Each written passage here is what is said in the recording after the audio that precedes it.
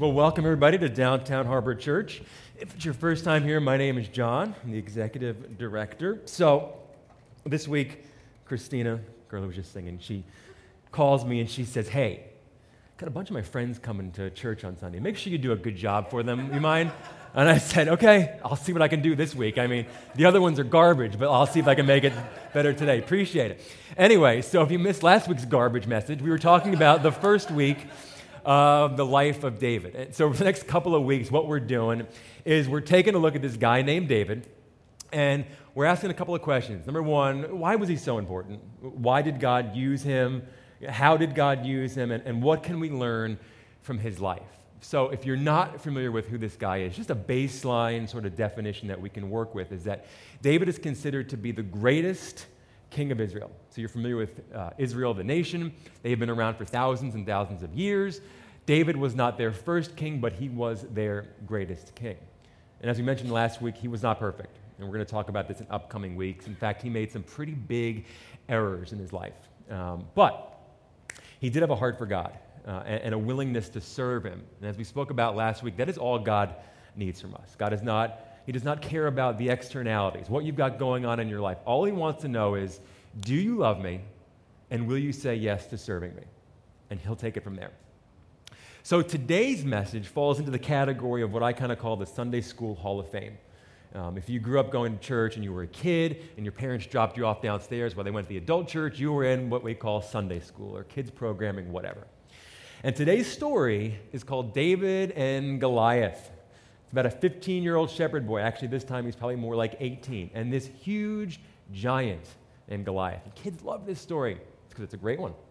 But it's really a lot more than just a kid's story. I believe that when you read it and when we talk about it today, what you're going to find out is it's really about how we approach giants in our life. And giants can be anything. These can be issues that you're dealing with, these bad situations. Or maybe it's something that God has called you to do. Or some issue, maybe even at work, some new opportunity. But these are these things that loom large in our life that are seemingly frightening. And I think this story today kind of gives us a little bit of a grasp on how to handle it and a little bit more of a healthier perspective. So last week we talked about the anointing of David. Saul is the current and the first king of Israel. And he was doing a phenomenal job as king until he wasn't anymore. And eventually one day he disobeyed God. And God said, "All right, here's the deal. I'm going to continue to let Saul be the king, but I need a new guy. I need somebody new." And so God asked his prophet Samuel to go and anoint the next king. And that ended up being a 15-year-old shepherd boy named David. Fast forward 2 to 3 years, Israel now finds itself under attack by a military powerhouse. Okay, as I said, David's probably about 18 years old, but the nation of Israel, and David knows that at some point he's going to be the king of this nation, the nation finds itself under attack by a military powerhouse, and that's where we pick up the story today. Now, all day long, we're going to be in 1 Samuel 17, and it's a long story, so I've chopped a lot out. But I still want to cover a bunch of it with you because I think it's important for us both to read it together. But I would encourage you this week, if you have time, go back and read the entire account of David and Goliath. It's great. Now, the Philistines gathered their forces for war and assembled at Socoh in Judah. Saul and the Israelites assembled and camped in the valley of Elah and drew up their battle line to meet the Philistines. The Philistines occupied one hill, and the Israelites another, with the valley between them. So I actually wanted to see if I could find a picture of this so that you can keep it in your mind. So found this on Google. I did not put these words or the arrows because Adam was like, "Why did you label the creek?" I said, "I don't know, it just was there." So just, why didn't they label this? Anyway, so here's the Valley of Elah, and the entire story that you're going to hear takes place in this valley. But on this hill, you've got the Israelites, and on this hill, you're going to have the Philistines. And what's so interesting about this picture, I don't know if you think the same way I do, but when I picture Israel and I picture the Middle East, I think of dirt and like dust and rocks and these mountains. And this could honestly be, North Carolina or something. So that surprised me. So keep this in your mind as we continue to go through this story today. Continues. A champion named Goliath, who was from Gath, came out of the Philistine camp, and he was over 9 feet tall. hard stop on that one. Because some of you who've grown up in church, you probably read this and you go, yeah, 9 feet tall, no big deal, whatever, that's what it says. Some of you are probably like, I doubt that. That's probably not true. So I did some research. Most of the original manuscript, and I'm not talking about different translations of the Bible, like the King James and the NIV, I'm not saying that. Most original manuscripts, the handwritten ones, actually do put him at about 9.5 feet tall. Now, they didn't obviously use feet, they used some other measurement, but that's what they have him measured at. However, there are some earlier manuscripts that say that he's probably about 6.5 feet tall. So whatever the case may be, this guy is big. He's much bigger than everybody else that's around there. He's scary, he's an imposing figure, he's a giant for them. It continues to describe him. It said he's got a bronze helmet on his head. And he wore a coat of scale armor weighing 5,000 shekels. That's 125 pounds. His spear shaft was like a weaver's rod, and its iron point weighed 600 shekels. That's 15 pounds. What's interesting, and I didn't know this, but not every nation had iron back then. In fact, the Philistine army was one of the very few nations that had iron, and the Israelites did not. And so while this Philistine army was coming at them with not only a giant, but metal swords and metal weapons, the Israelites had just wooden weapons. That's scary. So Goliath stood and shouted at the ranks of the Israel, "Why do you come out and line up for battle? I mean, am I not a Philistine? And are you not servants of Saul?" He's basically saying, we're the Philistines. Look at our superior weaponry. And you guys you're Saul's guys. Why even come out to fight? Go home. But if we're going to fight, choose a man and have him come down to me.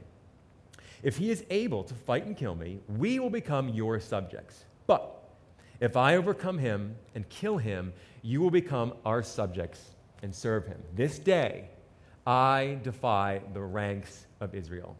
Give me a man and let us fight each other. And on hearing the Philistines' words, Saul and the Israelites were dismayed and terrified. And as you continue to read this account, what you learn is that Goliath taunted them relentlessly for 40 days. It describes it as every morning and every night for 40 days he taunted them. And that's my understanding that really what happens is it's all day long. Morning and night means all day long.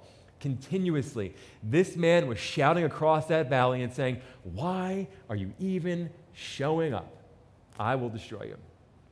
And this isn't just some battle. You have to understand what was at stake for the Israelites. Because if they lost, and it seemed like they were going to, it was the end of Israel.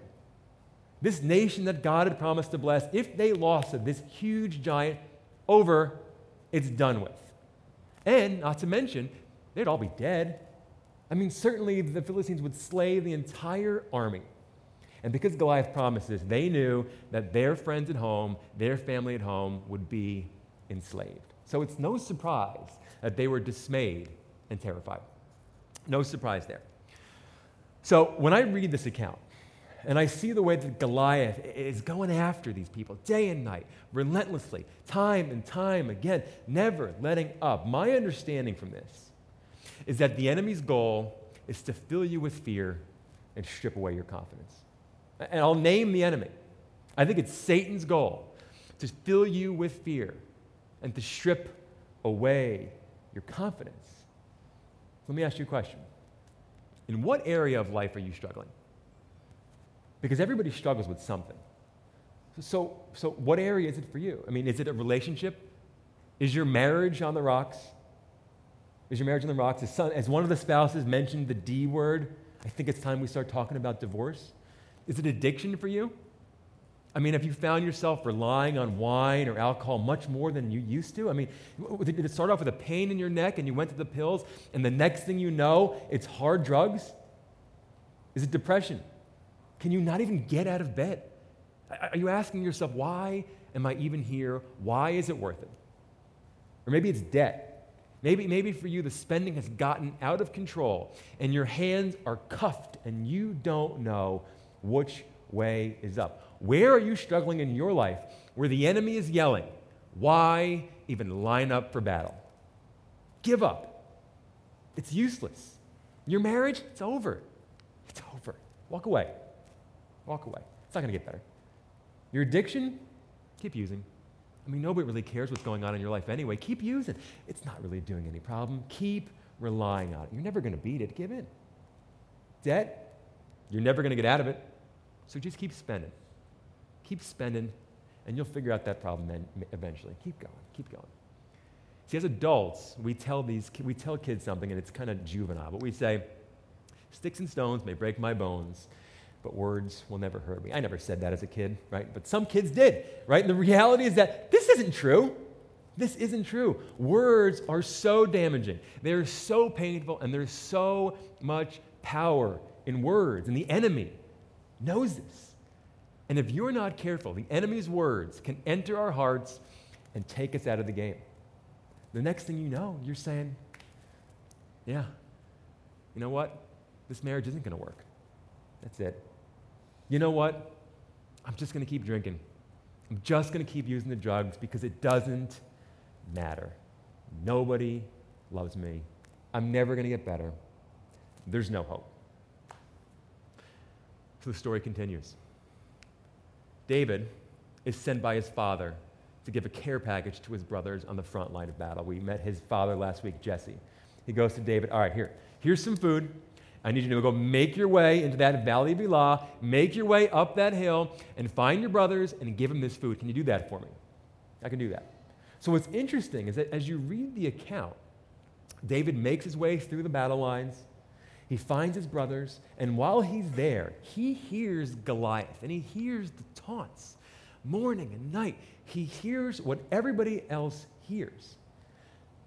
But unlike Saul, the king of Israel, and unlike the soldiers, David was offended. He wasn't scared. He was offended by what this man, this giant, was saying. So we read this. So David looked around and he asked, standing the guys near him, he goes, what will be done for the man who kills this Philistine and removes this disgrace from Israel? I think it's interesting that he never refers to him as a giant. He says this Philistine who's a disgrace. What's going to happen to the guy who can get rid of him? Who is this pagan Philistine that he is allowed, I love that word, he's allowed to defy the armies of the living God? He's basically like, what have you guys been doing here? You're allowing this man over there to defy our God, to speak badly about him. Why are you guys letting this happen? I think what's going on here is that for the armies, for Saul, for Israel, all they saw was the giant. All they saw was that giant, morning and night. But David only saw his God. All he saw in the midst of that valley was his God, who was being disgraced by this Philistine. So David makes his way to go find Saul. He tells him, don't worry about this Philistine. I'll go fight him. Not a big deal. I'll handle this. I'll go through it. And Saul says, don't be ridiculous. There's no way you can fight this Philistine and possibly win. You're only a boy. You see, he's 18 years old, like I said, 17, 18. And you couldn't be in the army until you were 20. He's saying you can't even be in the army. And this guy, he's been a man of war since his youth. But David persisted. He didn't let up.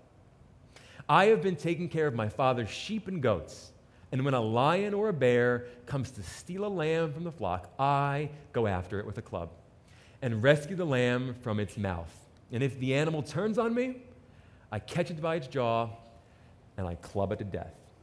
And I have done this to both lions and bears, and I'll do it to this pagan Philistine too, for he has defied the armies of the living God. He's basically saying, whatever it is, lion, bear, this giant, whatever life throws at me, I can handle it. I can do it. Before you think he's a little cocky, he ends by saying this: the Lord who rescued me from the claws of the lion and the bear will rescue me from this Philistine. You see, at no point in David's life did he ever forget who truly was the king of Israel. I mean, he knew one day that he'd be on the throne, but he knew who really was on the throne. And he knew that even though he might be the agent who beat the lions and the bears, he knew who was actually doing the fighting. So let me ask you this question. What are the lions and the bears in your life? I mean, think back. What are the lions and the bears in your life? Maybe it was a financial miracle. Maybe at some point in your life, you were down on your luck, and you were praying for that next job or that next paycheck or something to come in because things are getting tight. And all of a sudden, whoa, that job came along. That paycheck came along, and things are miraculously better. Maybe it's a restored relationship. Maybe you thought things could never get better with your mother or your father or your spouse or your kids, and then miraculously, it did. And maybe not overnight, but that relationship that you thought was broken forever has been restored. Or maybe it's just a turnaround event. Maybe you're somebody who needed housing. You're about to lose your place, and you don't know what you're going to do. But you prayed and you prayed. And not only did God give you housing, but he blessed you in a way that you could have never imagined. See, the reality is this. I believe that God has given us these private victories to build our confidence in him. David beat the lions. He beat the bears. It was in private. Nobody really knew, but his confidence was boosted. And he had faith in God, that God was with him then, and he'll be with him in the future. So what are your lions and your bears? Those private little battles that build your victories and build your confidence. See, I believe that God has given us private battles in preparation for greater things. When David was fighting those lions and fighting those bears, there is no way that he thought that in a few years he would be battling a giant for the God of Israel.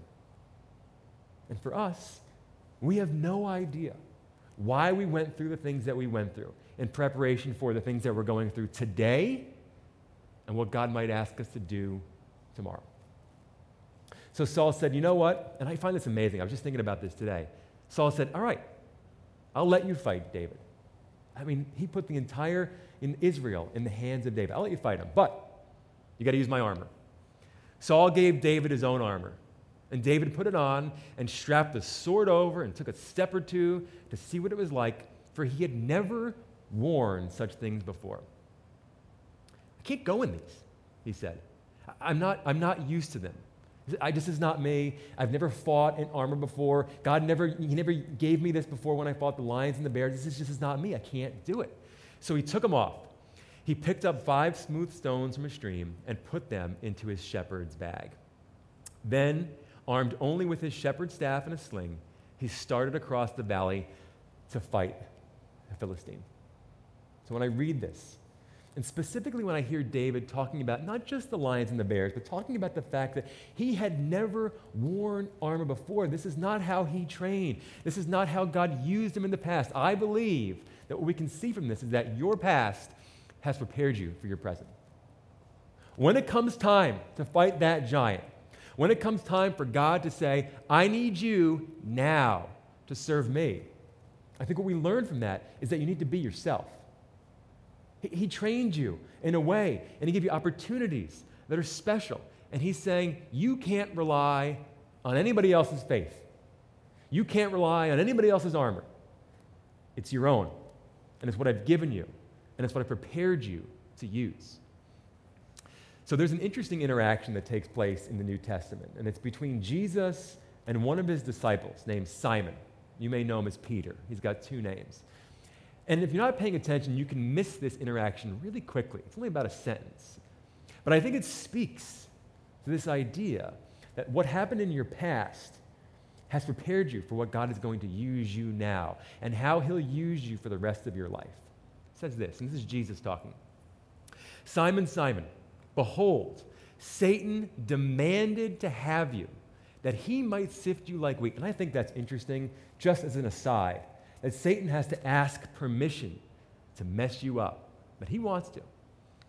Satan has demanded to have you, that he might sift you like wheat, but I, Jesus, I have prayed for you that your faith may not fail.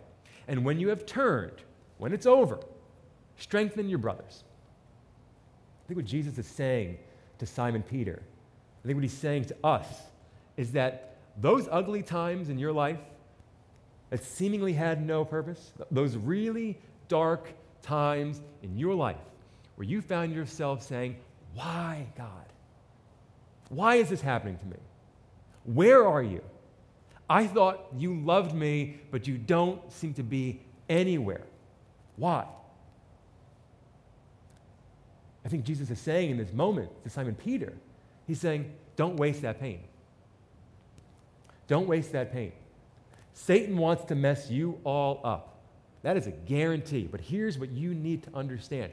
When you come through the other side, and you will because I'm praying for you, and you might be a little worse for the wear, you need to understand that God has equipped you. He has equipped you to help others struggling with the same situation. I think Jesus is saying to all of us is that only you can do what you can do with what you have. Only you can do what you can do with what you have. Nobody else has had the situations that you've had, the experiences that you've had. And what Jesus is saying to all of us, and we see it in the life of David, is that you are uniquely qualified and strategically placed to serve God in a way that no one else can. Only David had the training that he had to fight Goliath. He was the only guy that could do it. He was the only one that had the faith to be in this kind of a situation. He was uniquely qualified and strategically placed to fight that giant. So the question is this. Many people look at a pastor and they go, you're the guy who's going to serve God. No, not according to Jesus. Every single one of you has gone through things, events, ups and downs, victories and defeats, particular education, right? You live in certain neighborhoods. You have certain skin tones. Everybody is unique. And you are exactly where God wants you to be to serve someone that you can make an impact in their life. That's why you're there. That's why you've gone through what you can do. And all those times, Jesus is saying, when you cried out, why God, now you know. Because what you went through, now it's your turn to help somebody else going through that. Story wraps up. David is now out in front of Goliath. He replied to Goliath, you come to me with sword and spear and javelin, but I come to you in the name of the Lord of heaven's armies, the God of the armies of Israel, whom you have defied. Today, the Lord will conquer you. It's not me. I'm just an agent, okay? I'll kill you and cut off your head, but the Lord will conquer you. And the whole world will know that there is a God in Israel. And reaching into his shepherd's bag and taking out a stone, he hurled it with his sling and hit the Philistine in the forehead. The stone sank in, and Goliath stumbled and fell face down on the ground. So David triumphed over the Philistine with only a sling and a stone, for he had no sword. Then David ran over, pulled Goliath's sword from its sheath. David used it to kill him and cut off his head. One of the most famous stories in the entire Bible. Kids love it. Adults love it. The question is, what do you do with a story like this? Right? It's a great narrative. It's a phenomenal story. But what's the practical? If it's your first time here at DHC, every week we put this word on the screen because we want to make sure that you guys know what to do with what you've heard. That you can leave on a Sunday and know how to put into practice everything that God wants you to get from a message. Because if it's just a good story, meaningless, it's just information. We want you to know what to do with it. So, number one, don't believe the taunts. Don't believe the taunts. I don't know what's going on in your life, but I can tell you this. That enemy is loud in your ears. And sometimes it may sound like your own voice. Give up. It's over. Your marriage is done. Keep drinking. Keep using the drugs. Doesn't matter. Why even line up for battle? Who do you think you are? Don't believe the taunts. They're just words, but they're powerful. Very powerful. Don't let them get into your head. Don't let them take you out of the game, because Satan would love nothing more than for you to be put on a shelf and can't be used by God. Don't let that happen. Number two, I would encourage you to name your lions and your bears. Those private victories, those private battles that no one knew was going on in your life. And maybe you didn't even realize at the time that this is God working in your life. Maybe you've said yes to Jesus, But at this time, that you weren't a Christian back then. But now you can look back and you go, my gosh, even when I didn't know Jesus as my Lord and Savior, he was there with me back then. And he gave me the opportunities to have success and build my trust that I could get to a place where I say, Lord, I trust you. And I know that you are with me, and you are with me now, and you will be with me in the future. And lastly, embrace your unique opportunity to serve God. Don't underestimate your worth in serving God.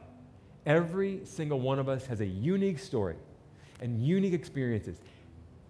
And you may look down on your past, and society may say, not so good. But guess what? The Lord blessed you with those opportunities so that when you come through, because he's praying for you right now, when you come through, it is time for you to go and strengthen your brothers who are dealing with the same thing. Don't waste that pain. Don't waste that pain. Embrace your unique opportunity to serve someone right here and right now, because there's someone in your life who you have tremendous influence with. I don't have any influence with them. Christina doesn't. Only you can do what you can do with what you have. Embrace that. Embrace that. Say yes to God, and he will use you to change those lives. And remember, God will help you slay the giants in your life. That's a promise. The question is, will you say yes to fighting those giants? Let me pray for us.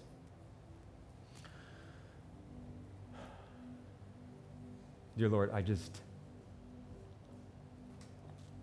feel like there is a lot of people in this room right now that have some massive, massive giants who are relentlessly taunting them and who are dangerously close to believing their lies. I just pray, God, that, like David, you would allow them to see you, and that this giant that looms large would just be nothing but a disgrace. God, that you would give them the strength to see all the times in the past that you were with them, even when they didn't realize it, Lord. And I pray that right here, right now, that they would be filled with your power, that you would make them brave, Lord. Allow them to fight this giant in a way that perhaps they never thought they could. I ask all this in Jesus' name. Amen.